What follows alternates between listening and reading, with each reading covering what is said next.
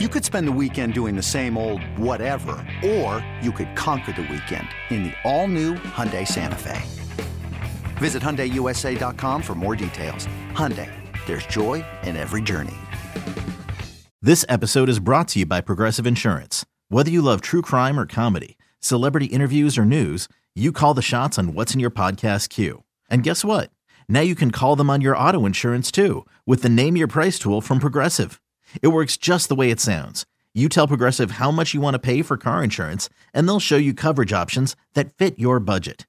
Get your quote today at Progressive.com to join the over 28 million drivers who trust Progressive. Progressive Casualty Insurance Company and Affiliates. Price and coverage match limited by state law. We've got our take cannons loaded and ready. Absolutely dominant on deep routes. Absolutely dominant on short routes. The boys are back, baby. Excellent separation against man coverage. This is Reception, the show. Yo, what's cracking, everybody? James Coe, Matt Harmon here with you. You're listening to Reception, the show. Matt, a big week 3 just about in the books here, man. And this was one crazy-ass, topsy-turvy week, dude. I think you had the tweet of the day that that really encapsulated it. Your post about Week 3 in PPR, a lineup of Justin Jefferson, Tyreek Hill, Aaron Jones, Joe Mixon, Darren Waller, DJ Moore combined for 29.9 points. Meanwhile, Mac Hollins, 29.96 points. He got that 4 yards passing. That's what pushed him over.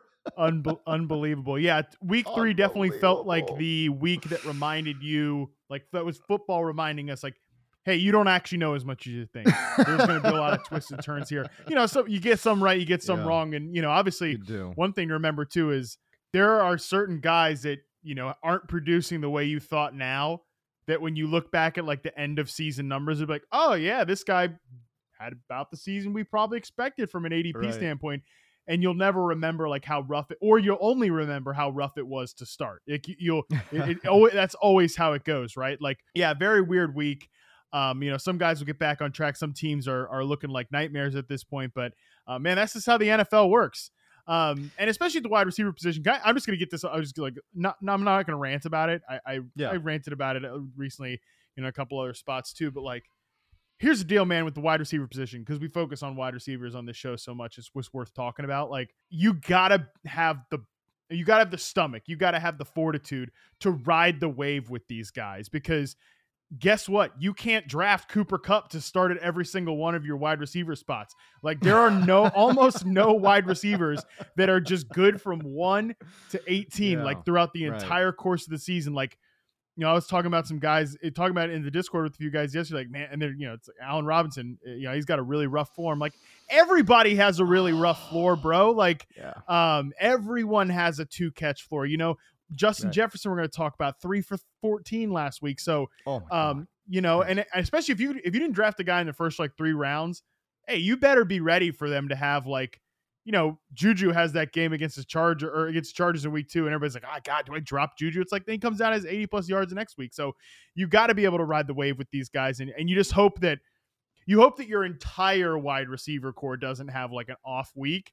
I've got a receiver core like that. Then that sucks, right? Like in 1 week, that's going to suck. You just have to hope it time's right, because most of these guys are going to be volatile week to week. Like, that's just the position, man. It is what it is. It's such an emotional game too. You talk about Allen Robinson, the optics, the visuals of the drop at the end zone. It kills you. That like lives with you for the rest of the game, man. So no, it's so interesting because it's such a highly emotional game. And really, a lot of what this podcast does too, a lot of what your work does is like we try to strip away some of the emotion out of it, right? So today's show, it's going to be talking about guys that either hugely disappointed or maybe popped off, and now we got to strip away the emotion and say, okay, well, what's it look like moving forward? Okay, so we'll start with Justin Jefferson. Had an absolutely bazonkers week 1, Matt. Just went crazy. 9 catches, 184, 2 touchdowns against Green Bay. Jair Alexander, you're thinking, okay, we're off and running, man. Like, we are going to the damn moon with Justin Jefferson. But my guy Matt Harmon is talking about 2K, 2,000 yards. He's a little bit off that pace now. He's a little bit off that pace. Like, my dude's talking about 2K. No. Yeah. Oh my God. Week 2 fell off the pace, but we're thinking, okay, well, hey, listen, he still, got 6 catches for 48. That wasn't not ideal, but that happens. And the volume was still there too, right? He got 12 targets in week number 2. Okay, dude, what the hell happened in week 3, bro? Like 3 catches for 14 yards, a 50% catch rate over the last 2 weeks. And again, last week, by the way, you want to give him a pass on Darius Slay, James Bradbury, that combo. Okay, fine.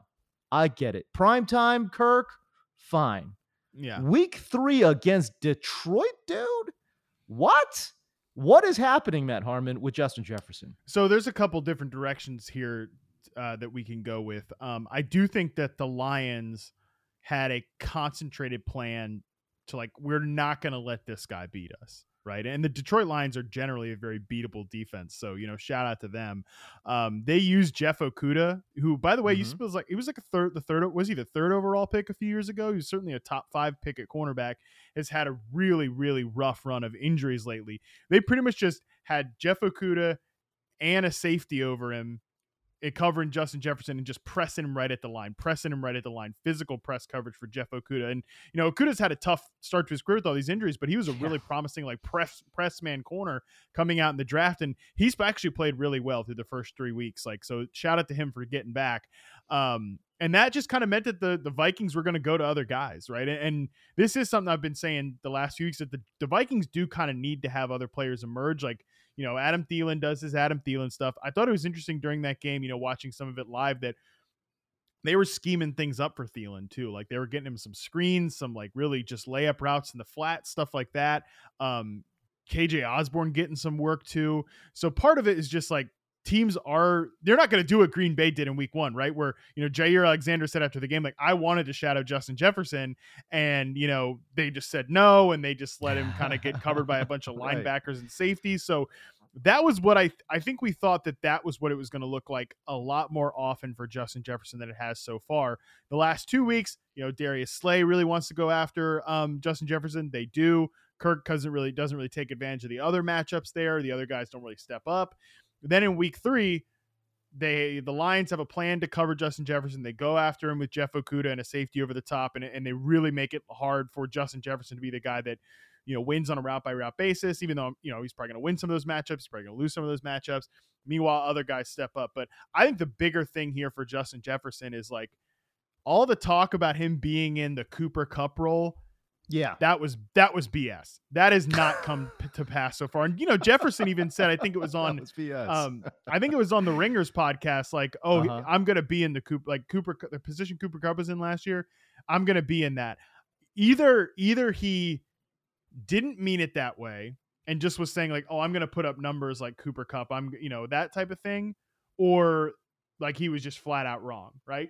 Those are the only two interpretations, because so far Jefferson has not been like a pure slot receiver. He's been like KJ Osborne's been their slot guy, 58.4% of his snaps in the slot, which, that's the Cooper Kupp role, right? And I've saying this about Kupp for a few years now, even before he had the big year last year. Cooper Kupp has the most unique role for any wide receiver in the entire NFL. Mm-hmm. Nobody got schemed against zone coverage more, got schemed away from press coverage more over the last 5 years. In reception perception history, really dating back to 2014, than Cooper Kupp has. Amon-Ra St. Brown's probably the closest guy we have playing that type of role right now. And it's just like Justin Jefferson, his role is not even close to that. So I don't want to hear any Cooper Kupp role talk from Justin Jefferson, the Vikings anymore. Look, if I can kind of, I don't know, maybe try to explain some of those comments too, though. Look, if you look at his usage, we're talking about Justin Jefferson last year. He was, obviously dominantly an outside wide receiver, played 75% of his snaps on the outside. Now, they have mixed him around a little bit more, to be fair to Minnesota and to be fair to Justin Jefferson. 65% of his snaps now are on the outside, and the rest have been kicked inside. So he is playing a few more snaps lined up as an inside wide receiver. And I'll say this too. You talk about Cooper Kupp's role, scheming him away from press coverage. A lot of that has to do with pre-snap motion. And I do believe that Justin Jefferson is getting a lot more pre-snap motion. I don't want to say a lot more, but more than he got in Zimmer's offense, which was none, right? So he's getting more pre-snap motion in Kevin O'Connell's offense than he did last year with Zimmer. So now when you kind of like think about it from that perspective of like, okay, he's obviously not talking about transitioning to being a full-time slot receiver, but he's getting more snaps lined up inside. I think that's kind of where he's kind of going with comments like that.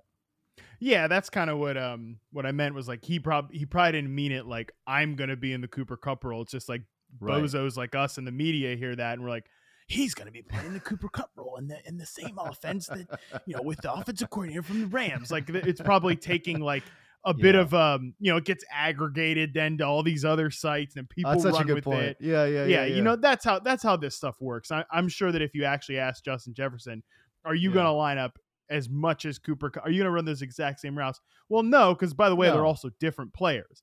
Like Justin Jefferson's not going to be in there fitting the run like Cooper Kupp is either, So, and I'm sure if you ask Justin Jefferson, hey, do you want to do that stuff? He'd be like, no, I don't want to do that because most guys that aren't Cooper Kupp don't want to do that stuff. So, that's why even on the last podcast, I said I'm getting close to moving Diggs into wide receiver 2 and Jefferson into like wide receiver 3, because if he's not going to have all of those like schemed up looks, and I agree with you, like a 5-10% move, like that's great from what we saw with Mike Zimmer the last few years. But if it's only going to be a 5 to 10% move and not like a 20-30% move to pre-snap motion, playing in the slot, stuff like that, that's just the type of stuff that can that makes your margin for error a little thinner, to the point that, well, if you're not going to play a ton in the slot, you will get physical coverage from a guy like Jeff Okudah on the outside. I'm not saying Jeff Okudah is like prime Darrelle Revis or anything like that, but it does make a difference. It makes a difference. So, and he's still tied to Kirk Cousins, right? Like, right. I like Kirk Cousins. Kirk Cousins is certainly good enough for Justin Jefferson to have a nuclear season in the right situation. And this can still be a good situation, but not this type of a setup and role and deployment that we thought that Justin Jefferson would have when he was just a print fest every single week, like Cooper Kupp was a print fest every single week last year. So it's just the margin for error is not going to be as great as we thought. And then the volatility that we just talked about with wide receivers, that's going to come into play for Justin Jefferson every single week. I want to quote our very good friend, Marcus Grant, who I always remember this, it's like he always had a saying, throw to your good players. You know what I mean? And I just feel like right now, whether it's scheme or not, doesn't matter. Sometimes these guys just need to get fed the ball, right? And so for me, I just feel like they went away from that clearly in week number 3. I don't care what listen, bro.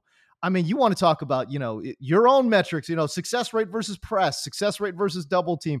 Justin Jefferson has it all. So I guess where the frustration comes in, and it goes back to Kirk Cousins, which I know it's like that. It's such a old horse to beat on, right? But like, it's true though. Hey, listen, feature good players. Adam Thielen has, to me, clearly lost a step. You want to get KJ Osborne involved a little bit more, I guess, but like, let's find ways to manufacture touches for Dalvin Cook out of the backfield. Obviously he's hurt now, week to week or whatever it might be. I don't think he's going to play next week, but whatever, that's for a different podcast. But scheme up ways to get your running backs involved in the passing game out of the backfield, scheme up ways to get Justin Jefferson the ball just more. I really looked at what Baltimore did with Mark Andrews, and they found ways to just scheme him up. Like, you don't think Bill Belichick, the mastermind that he is, you don't think he went into week 3 saying, dude, we have to stop Mark Andrews. I don't care what we do. But what did Baltimore do? It's like motion, these little pop passes. Like, they're finding ways to get him the ball. That's what Minnesota's got to do with Justin Jefferson. Find ways to get this guy involved. I agree with you. I think that Kirk Cousins, and this is probably why he grinds on receivers, like he clearly got on Steph Diggs' nerves over the course of their Vikings time, to the point that he's like, I gotta just, enough already. I I know it. Yeah. I gotta go. It's they run the ball too much here anyways. I think that's part of it. And I think that Jefferson. We'll just watch Jeff. I obviously chart all these routes for Justin Jefferson. You see him getting pissed off at Kirk Cousins all the time, even last year. All the time. Like he's not. I think unless you're right, unless you scheme it for him, he's not just going to feed one guy all the time, especially if it's like he can Jeff Okudah can press him at the line of scrimmage and get him he'll get that separation. He'll win those routes, but it'll be a half a second later than he would have won it in a normal non-press situation. So he can still get open, but if it's a half second later, Kirk's already moved on to something else. So I don't know. I'm not worried about Justin Jefferson. I'm not if you have Justin Jefferson on your fantasy team, you're gonna be fine. You'll be fine. But I do think because the role is not quite as juicy as we wanted it to be, even if I never bought that it was going to be a full Cooper Kupp type of situation, it's just that the margin for error is a little bit smaller than you would have thought. With threats to our nation waiting around every corner, adaptability is more important than ever. When conditions change without notice, quick strategic thinking is crucial. And with obstacles consistently impending, determination is essential in overcoming them. It's this willingness, decisiveness, and resilience that sets Marines apart. With our fighting spirit, we don't just fight battles, we win them. Marines are the constant our nation counts on to fight the unknown. And through adaptable problem solving, we do just that. Learn more at marines.com.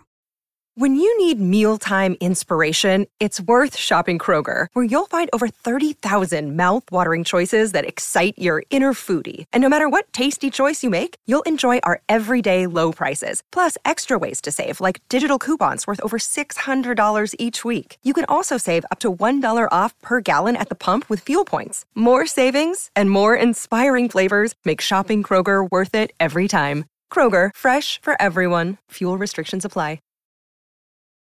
This is Reception, the show. Now, James Cole and Matt Harmon.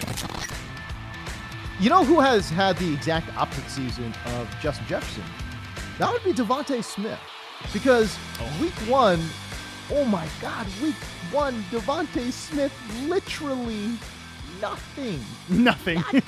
Nada. Zero catches for Devontae Smith. And all that preseason noise of, okay, Jalen is going to just throw to A.J. Brown repeatedly over and over and over again. It's going to be a run-heavy team like we saw last year. That came to fruition as well. So I thought it made a lot of sense to then say, okay, Devontae Smith is in trouble. He's in trouble because they've been telling us this all offseason. This is what they're going to do. Week one, this is what they did. And then week two, we started getting a little bit more Devontae Smith, right? Then week three, my dude goes absolutely ham sandwich. 12 targets, 8 receptions, 169, and a spectacular touchdown as well. Oh my God. Top scoring wide receiver in week number 3, Matt Harmon. What do we expect with Devontae Smith moving forward? Yeah, I agree with you that after week one, you had to be a little nervous because, the thought was, this offense can't really afford to have a funnel target, right? Because they're not going to throw the ball that much, the Philadelphia Eagles. Well, you can throw it out the window because now at this point they're 11th in terms of neutral pass rate right now, the Philadelphia Eagles. Like they were the bottom barrel team in terms of pass attempts last year. Right. They've completely flipped that around this year. Now they're back to doing kind of what they did in the early part of last season. And I'll actually bring back up a conversation I had with Devonta Smith, the person, this offseason where he said, like, we might come out 1 month and be this type of team. We might come out 1 month and be this type of team because it just matters what's working. Like, I think last year, if they had come out in the early part of the season, they were throwing the hell out of the ball and it had worked, then they would have stuck with it. Right. Cause I think that's what the Eagles want to be, probably a pass first team based on just look at like the way their front office operates, very analytics focused. They trade a bunch of picks for a star receiver. They probably want their passing game to be pretty good, right? But then last year, because I think Nick Sirianni and this coaching staff is actually pretty good, they just decide, okay, we're going to actually be a run heavy team because we can't pass the ball right now because Jalen Hurts is still developing and like Jalen Reagor's taking a bunch of snaps for us. Like we're not very good at the wide receiver position and Devonta Smith is a rookie. now in this year, like, why would they not throw the ball, right? Because Jalen Hurts is clearly taking a step forward. They have a top 5 receiver in A.J. Brown, and they have a second-year receiver in Devontae Smith, who is awesome. Like, I didn't draft a lot of Devonta Smith this year because I was worried about their pass heaviness, but Jalen Hurts has so outkicked our expectations. Right. AJ Brown has clicked right away, to now the point that, like, I think the Eagles have a 1A and a 1B in terms of that's how good Devonta Smith is. Like, me not drafting a lot of Smith in fantasy or ranking him low in fantasy was never about Smith's talent, because you forget, like, not only was this guy like a reception perception superstar as a rookie and as a college prospect, he won the Heisman Trophy, James, in an era where, like, offense is berserk at the college level. He had an all-time season, and I'm just so happy. And the other thing is, wide receivers never win the Heisman. Never. It's always quarterbacks and running backs. Great point. I'm just so happy for Devonta Smith too, because, like, the way he won against the Commanders too. Remember the BMI tweets, bro? Like, remember when he was too skinny? I mean, we're talking about, like, tough ass contested catches. His catch was contested. His touchdown was contested. Awesome. Like, he's a star receiver. I think Devonta Smith is so good. And I think at this point, like, the Eagles, they're the best offense in the NFC. Like, some of these other teams will get better. You know, like, the Bucs will get guys healthy. Yeah. The Packers might take a few steps forward, you know, as they kind of figure out the post Devontae Adams identity. Some of these teams, like the Rams, will get better as time goes on. But right now, I think it's a clear tier of one, with the Eagles being the best offense in the entire NFC right now. And they've got a great big 3 with Hurts, with Brown, with Devonta Smith. And then they've also got other dudes beyond that. So I think it's kind of wheels up for Devonta Smith at this point. I do think that the target share will be relatively inconsistent, as we have seen through the first 3 weeks of the season. But man, if he is doing what he is doing right now, which is creating separation, getting open, and then he and Jalen Hurts are starting to, you know, figure some things out. Well, I tell you, it is very, very interesting. I was so down on myself because I had Devonta Smith in a lot of different spots because the price went down so far. But now I feel great. I feel great. I feel like a genius, dude. I feel good now. Yeah. I feel awesome now. But no, and again, I remember talking to you last year, I think it was, about Devonta Smith, and just saying, like, yeah, he is a natural separator, but man, there are those concerns because someone of his size and speed has literally never done it in the NFL before, and for him to be doing what he is doing is special because of that too. Geno Smith, is he kind of sort of good? Like, what is going on? Is he kind of sort of decent, man? Like 77.5% completion rate. Obviously, these are all career highs, by the way. He's averaging 240 yards passing. He's got 4 touchdowns and 2 interceptions over 3 games. It's 7 yards per pass attempt and about 7 air yards per pass attempt as well. It's a relatively conservative mix right there, but he's being super efficient with what he's got. And he's running the system in a way that Russell Wilson never did. The biggest thing with Russ over the last few years is like we said with Nathaniel Hackett, they always just become the Russell Wilson offense. Like even if organically the coaches aren't like bending over backwards to make it the Russell Wilson offense, like it seems like Nathaniel Hackett is, he's just such a hyper-specific type of quarterback that you can put Shane Waldron in there to run like a Shanahan McVay style offense. He comes from that coaching tree, and you know what they're going to run? They're going to run the Russell Wilson offense because that's just Russ is just so hyper-specific like that. They become like a run deep pass offense because it just is always what it is. So yeah, they're always going to be like Seattle's going to be conservative, but I think what's a tough look for Russ is not just that Geno's playing pretty well. It's a couple of things. One, I think that Seattle, their bet this offseason, because there was clearly a rift growing between the two sides. Right. And I think the biggest rift of it was Russ believed he was something that he was not. And the Seahawks decided we're going to get out now. Like we're going to trade him now because we're going to get out at the right time. And they did get out at the right time, right? Like if Russ has this season that he's having in Denver right now, or even like a slightly better version of this season in Seattle in 2022, the Seahawks aren't getting the package that they got for him, you know, a few months ago. So they made that bet. I think they've won that bet so far. Oh yeah. And from a Russ standpoint too, it's like you look back at what Seattle's got. I think Tyler Lockett catches some of those Jerry Jeudy passes that he's, Tyler Lockett's like the player that everybody thought Jerry Jeudy was, and DK Metcalf is the player that people wish Cortland Sutton was. That's exactly right. That is interesting. But no, I think, like I said, I think with how well Geno Smith is playing in this Pete Carroll offense, it's such a bad look for Russell Wilson because they are more efficient. They can move the ball a little bit. And listen, nobody is comparing Geno Smith to Russell Wilson. We had written Geno Smith off, and for good reason too. By the way, like his first 2 years as a Jet, dude was the worst quarterback in the NFL. He was awful. Yeah, man. So I don't know. It's an interesting look there in Seattle. And I was really obviously concerned with Tyler Lockett. And then now Geno Smith has kind of sort of made that irrelevant. Like he's feeding him really high efficiency targets. And it actually, that connection looks pretty good. It does look really good. And honestly, like when you look back at last year, Tyler Lockett actually had the target share edge to DK Metcalf when Geno Smith started. DK just made some of the bigger plays, but you brought up our buddy Marcus Grant, and trust me, I hope Marcus doesn't listen to this and realize I'm bringing him up so close to Geno Smith for a lot of reasons, but we'll leave that there. You brought up like Marcus Grant and the just throw to your good players narrative. Yeah. Right now, 26% of the targets in Seattle to Tyler Lockett, 25% to DK Metcalf. 38% of the air yards to Tyler Lockett, 33% to DK Metcalf. Geno is throwing to his boys, throwing to the good players. They're not getting like, Will Dissly pops in rando touchdowns every now and again.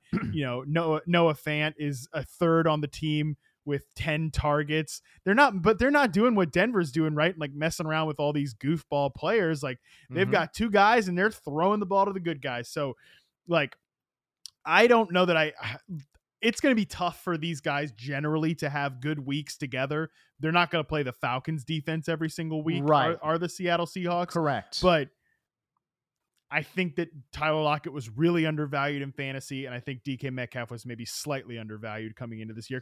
And I will admit that I think I was too hard on Geno because I think Geno is like a really good backup quarterback. He's just a really good backup quarterback. He's not a starting quarterback. He shouldn't be like your plan to roll into the season with Geno Smith. No, absolutely not. It's what happened. And I think he's gonna be fine for these receivers. Look, he has outperformed and he's making a lot of us eat crow because listen, he had the line of the freaking year. People wrote me off, but I didn't write back. And bro, I hope you hold that energy because dude, you deserve it, man. Like everyone shat on Geno Smith, and dude is playing pretty good football. Like, I'm not saying he's an all-pro or something crazy like that. I'm just saying he looks like a functional mid-tier starting quarterback in the NFL. Like, it's like, is he the future? Obviously not, right? But he's a functional quarterback in the NFL. And dude, I tell you what, man, like he's actually, keeping this offense in Seattle afloat. This is Reception Perception, the show. Now, James Cole and Matt Harmon. Okay, so we went low, we went high. Now we got to go back low. All right. What's up with what's up with DJ Moore, man? Like, it's another year. It's another good wide receiver being ruined by Baker. Is it not? I mean, golly, what is happening in Carolina? I think that DJ Moore is the most frustrating, like, early round pick right now. I think all of fantasy, no question about it. Like, if you've got DJ Moore on your team, I allow you to be upset, right? Where I've said all these other guys, like, hey, you got to ride the wave a little bit, whatever. It is what it is. Because Carolina just looks so bad right now. I mean, they can't mount drives. Awful, dude. I saw like, if I'll filibuster and pull it up a little bit because I saw a good stat about this today. But the bottom line is, you're not allowed to have an MVP caliber player in Christian McCaffrey. You're not allowed to have a Pro Bowl type player in DJ Moore. You're not allowed to have a good, solid second wide receiver in Robbie Anderson and suck this bad.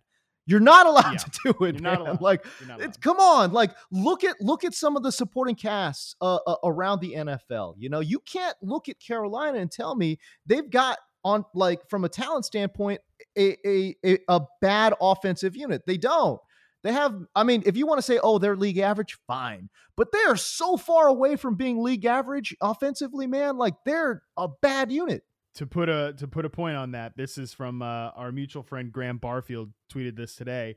It's always a slippery slope to take away big plays from counting stats, but I do think this is telling. Without the 75-yarder to Robbie Anderson in week 1 and the 76-yarder to Laviska Shenault in week 3, which, by the way, that was like a route in the flat, completely wide open, behind the line of scrimmage, and Laviska Shenault like breaks 2 tackles and takes it to the end zone. So nothing from the quarterback really there. You shouldn't even be allowed. That should be a rushing play. That shouldn't even be a passing play. Without those 2 big plays, Baker Mayfield is 40 of 70 for 408 yards, 5.2 yards per attempt, 1 touchdown, 1 interception, and 9 sacks. I mean, they can't mount a drive to save their lives right now in Carolina. Mayfield has been horrible. I don't think the offense is designed very well. I don't think the offensive line is very good.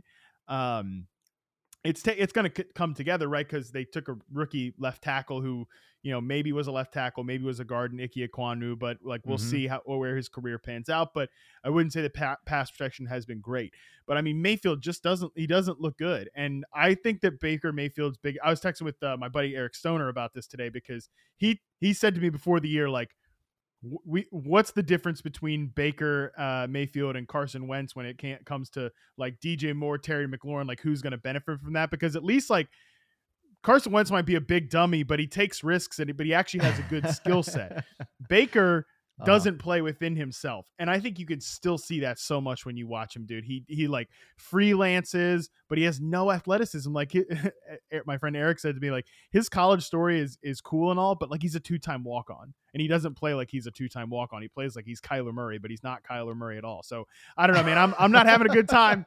I'm not having a good time with the Carolina Panthers and DJ Moore. I don't know what to tell when it comes to fantasy. It's like, you just have to hold him and like hope this gets better. And maybe it will get better, maybe it won't, but like you can't cut him, you can't trade him, and you can't start him. How much of this is Baker Mayfield? How much of, I mean, is there some trickle down effect to DJ Moore too? Look, he has a 38.9% catch rate right now. That's Zay Jones-ish, early career. That is disgusting, bro. 38% catch rate, dude. I mean, listen, the guy, my guy DJ Moore has never really been a super high efficiency player, right? We're talking about a career 60% catch rate. Yeah. And actually, I did look this up as well. Wide receivers, when lined up outside, league average catch rate is about 60%.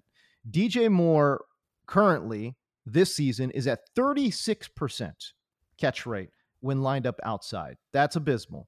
But career-wise, not including this year, it's at 58%, a 58% catch rate, which again is below league average. I just wonder, and I'm like, when I saw this stat, I'm like, I got to ask my guy Matt Harmon, how much of this is the quarterback? How much of this is DJ Moore? Well, according to Pro Football Focus, he hadn't dropped a pass all year, DJ Moore. So there is that. Like it's not as if he's like not catching passes, right? I think this is something I wish I had focused more on this because, you know, I came on the Bold Prediction show here and said like DJ Moore's going to lead the NFL in receiving yards. Oh my God, that's right.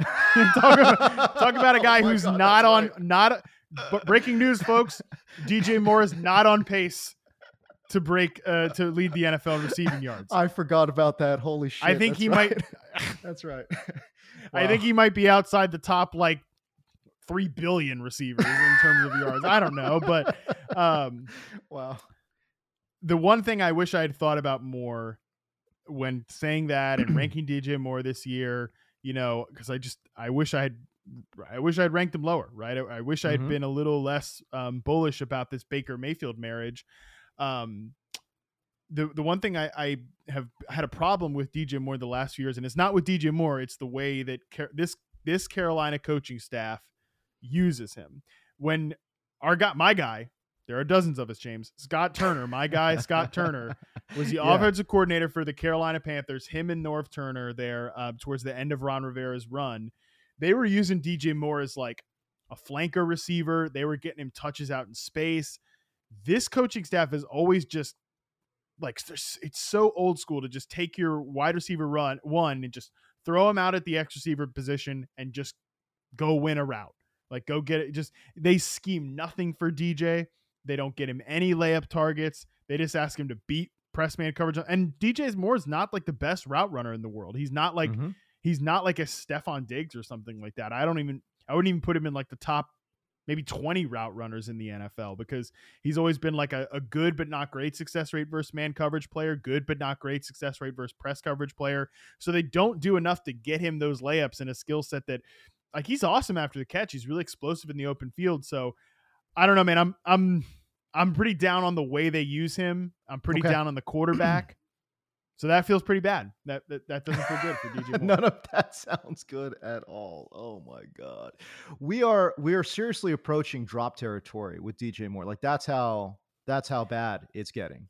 I always find this really interesting too, right? Like, these guys are real humans playing a sport, right? And they're not sprites in a video game, right? So for me, like, the vibes and the attitudes and those type of things, those things do matter.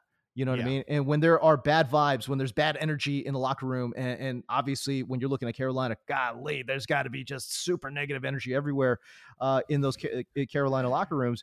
We're saying that even though they won this one. Isn't that crazy? Dude, listen, I know, but it was because their defense only. Like, I'm talking like offense, like their defense came to play, boy. Oh my Lord. But I'll just say this: offensively, obviously down in the dumps, right? They got to play better offensively. Everyone knows this. But at some point, and we saw this with Allen Robinson too, at some point that wears on you as a player. Yeah. You know? Yeah. And like, and that does impact your, I don't know if it impacts your effort. Maybe it does. Some players are different. You know what I mean? So sometimes it's going to have a trickle down effect on your performance on the field as well, man. So I don't know, man. Like, I am down on Carolina, bro. Like, I'm not liking what I'm seeing from Baker. Obviously their offensive line is completely trashed up, and they're not doing anything schematically to make life easier for the quarterback or the wide receivers. Problem. Yeah. I think that last point's the biggest problem. Okay. So Carolina, broken offense. Denver's offense also pretty busted, bro. Like, what is going on in Denver? And like, can a coach go from like new hire to fired? Like, you know what I'm saying? Like, how many games do we have to like look at this before we say, dude, Nathaniel Hackett needs to go? Again, Denver coming off a win, but that should have that game should have ended in a tie. Like, that should have they should, not that we needed to see like overtime of that game, but they should have found a way to make that game. Jesus Christ, should have found a way to make that game end in a tie. I don't even know where to start with Denver. Well, I will say this: like, got a lot of stuff wrong, got some things right this year. Yeah. Well, that's how it comes. That's how it works every year, man. But I feel really good about like my analysis on the Broncos being like, I don't know if this is really as good as everybody thinks it is, because here's the deal, James. Russell Wilson, not as good as he used to be. Nope. Period. I think end of story at this point.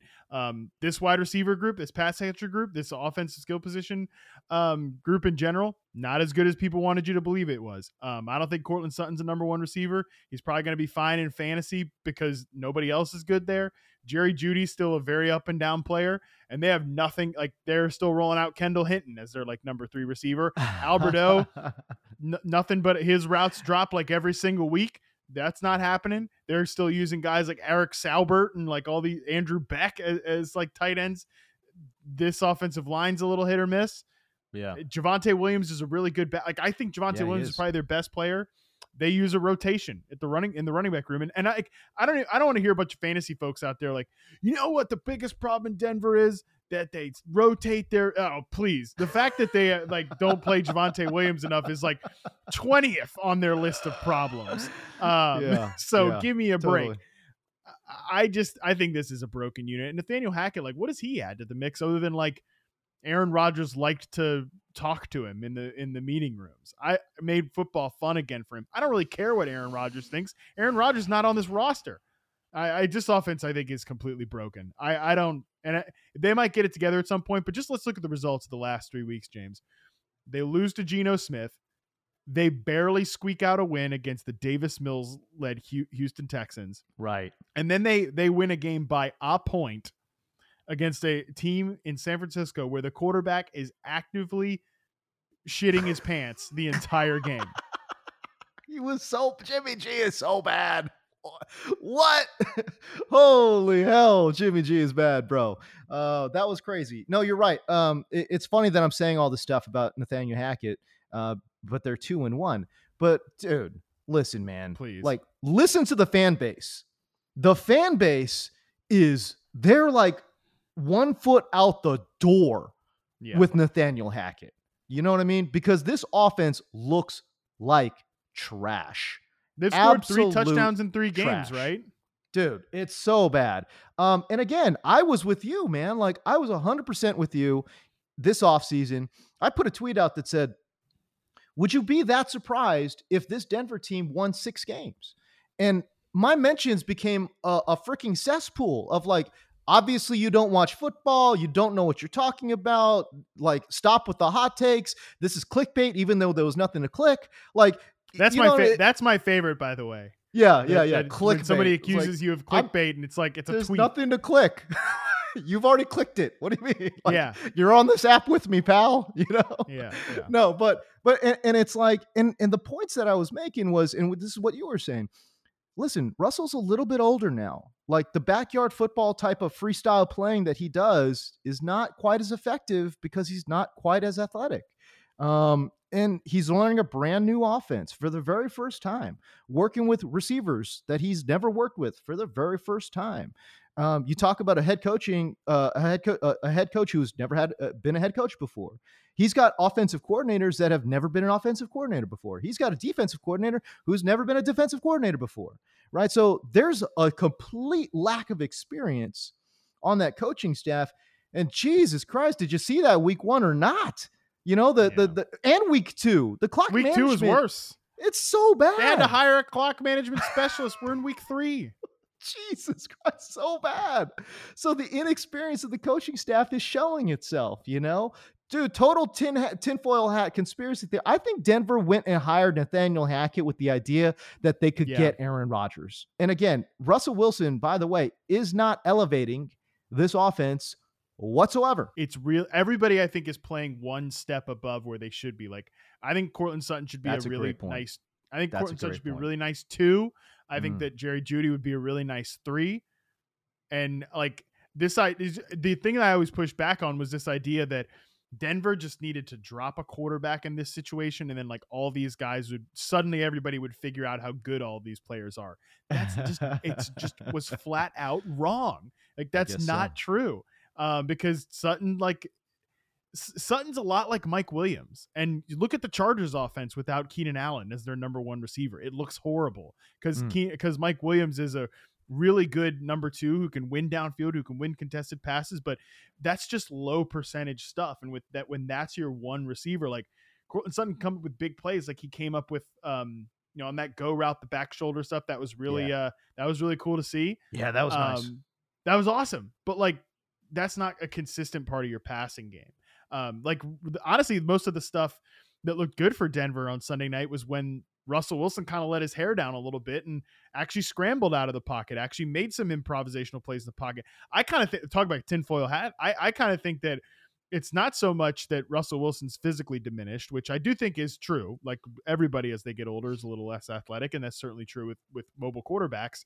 But it's also like, I think he wants to be seen as a, passing first, like a Peyton Manning. He talks about this Peyton Manning, Drew Brees type of quarterback.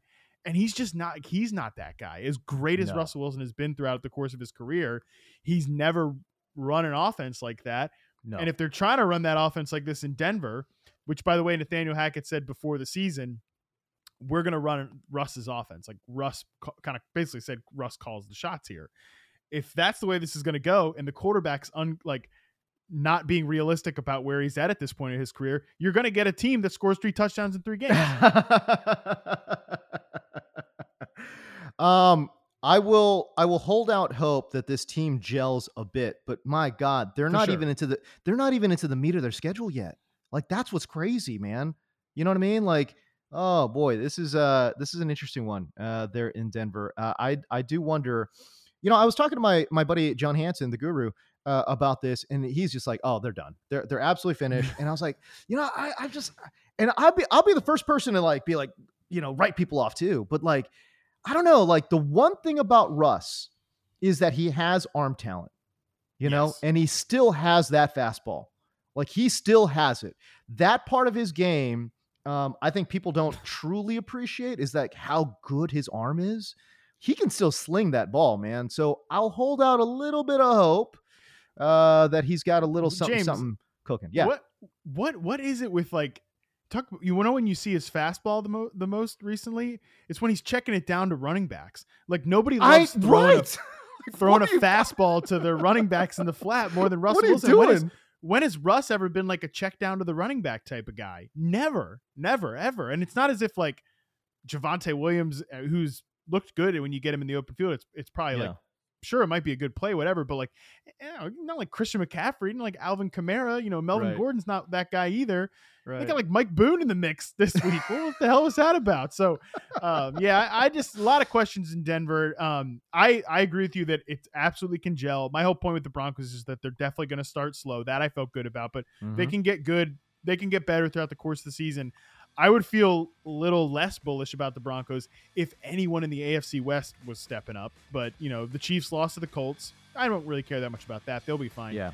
Chargers are falling apart with injuries. The Raiders are the only winless team in the NFL right now, or the only team that is 0-3 because the damn Texans tied the Colts and they haven't won a game. But yeah, so not great. AFC West, this powerhouse division that we thought, not off to a great start. This is Reception Perception, the show. Now, James Cole and Matt Harmon. One of the cool features here on the website, obviously, this year, first ever for Reception Perception. And I know we're hyping this up about the in-season tracking, but this is cool, man. Like, come on now. This is what people should get excited about. I know your fans love it, Matt. Yeah, man. I'm really enjoying doing it, too. I feel like I should have been doing this a long time ago. But, but life. Time doesn't always allow. But yeah, life. I know, exactly. But got enough time to really be doing a lot of charting this year, doing a lot more just – it's like I'm watching games back anyways. I might as well be putting some data together for the good folks at receptionperception.com. So I've really been enjoying it. I think I'm learning a lot too. Do you want to talk just like Treylon Burks as an example of why I think this matters?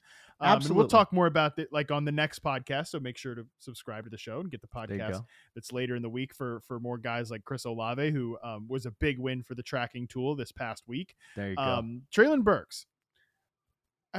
This is what's so funny. It's so funny about Treylon Burks because I still feel like people don't get it. People don't get like, what do you mean? What people don't get that Treylon Burks is not like, people still think of him because of his size and speed, or not even speed, but just his size. Like that he is, AJ Brown. Like he got comparisons to AJ Brown because he was big and whatever. But I think with Treylon Burks, like people don't realize he is going through basically learning an entire new position. I posted this on Saturday. Treylon Burks in his prospect profile reception perception sample, 80.5% of his snaps in the slot or the backfield, 84% of his snaps off the line of scrimmage. Through the first 2 weeks, and you can find this on the website, the tracking tool right now, Treylon Burks is weeks 1 through 2 in reception perception, 21.6% of his snaps in the slot or the backfield, 21.6% of his snaps off the line. That is it's huge. He's basically learning a new position because in college he played this like fake receiver gadget role, and now the Titans are moving him to the X receiver position because that's the spot that they have vacated. And last week in week 3, he played like a ton.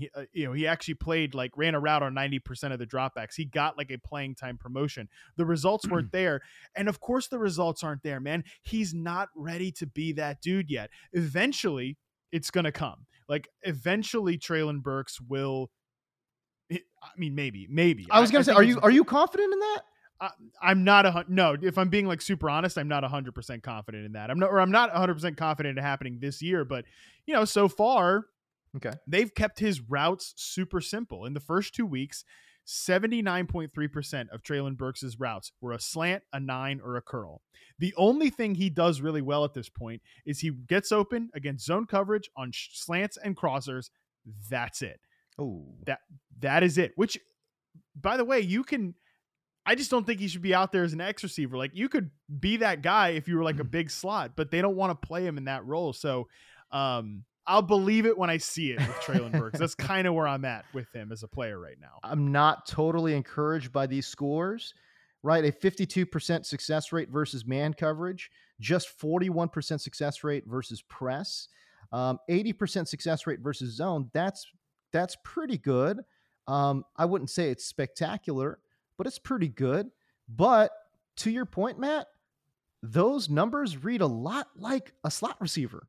Like, that's what a slot receiver would do. They read like Juju Smith-Schuster, which I know that all of the Treylon Burks bros hated that comparison when I made it this offseason, but I really think that's how he would be best utilized. Like, all those plays that people love of him just running, like galloping in the open field when all the defenders are backed up in zone coverage.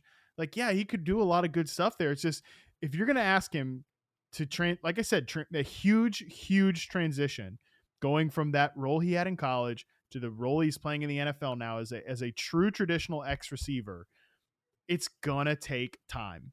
I just think he's like a developmental player right now, and he might have he's going to have moments this year. I promise he will have moments. Right, he's already had some moments, through the course of the year, just like, again, making those type of plays.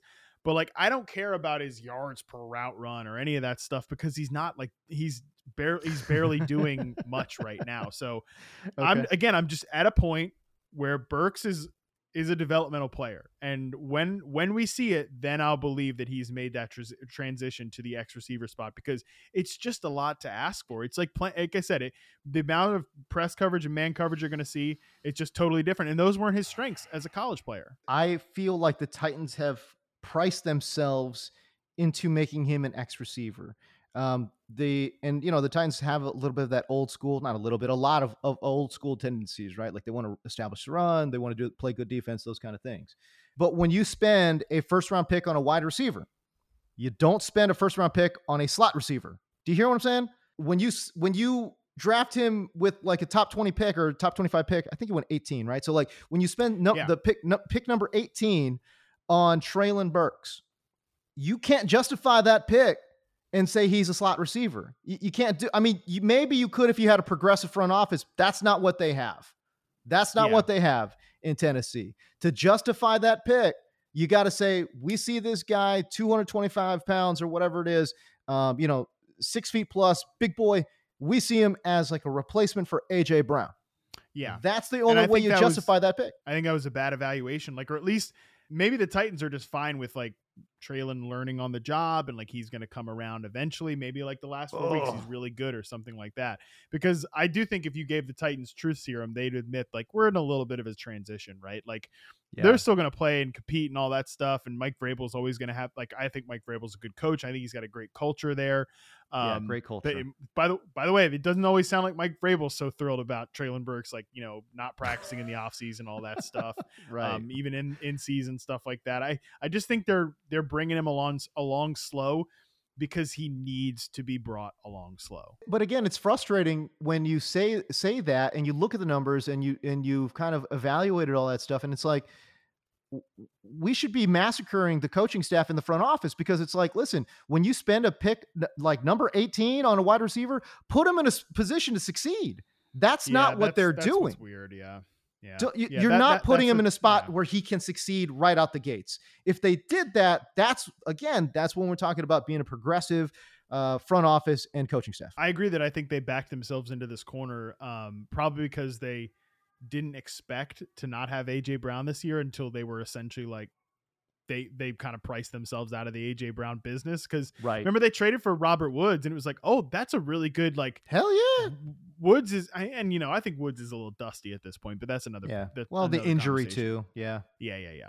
But like he's a really good like number 2 flanker receiver that you do the pre-snap motion stuff like that across from a great X receiver, which would have been great if they still had AJ Brown on this roster.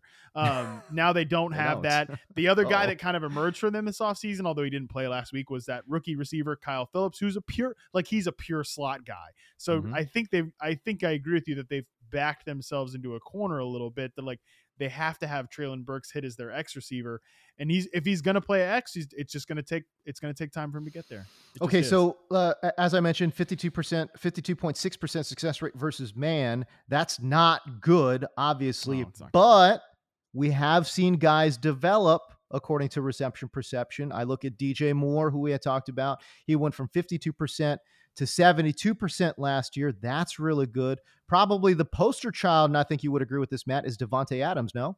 Yeah. And I've said with Adams, like, don't bring that example up to me. Nobody's ever going to do that ever again. Nobody ever has done it again, because Adams went from like the first percentile to the 99th percentile. Yeah. But I agree, DJ Moore's a really good example. DJ Moore was super raw as a route runner coming in too. So Scott Turner and the boys, there are dozens of us, once again, Scott Turner ref on the pod. There it is.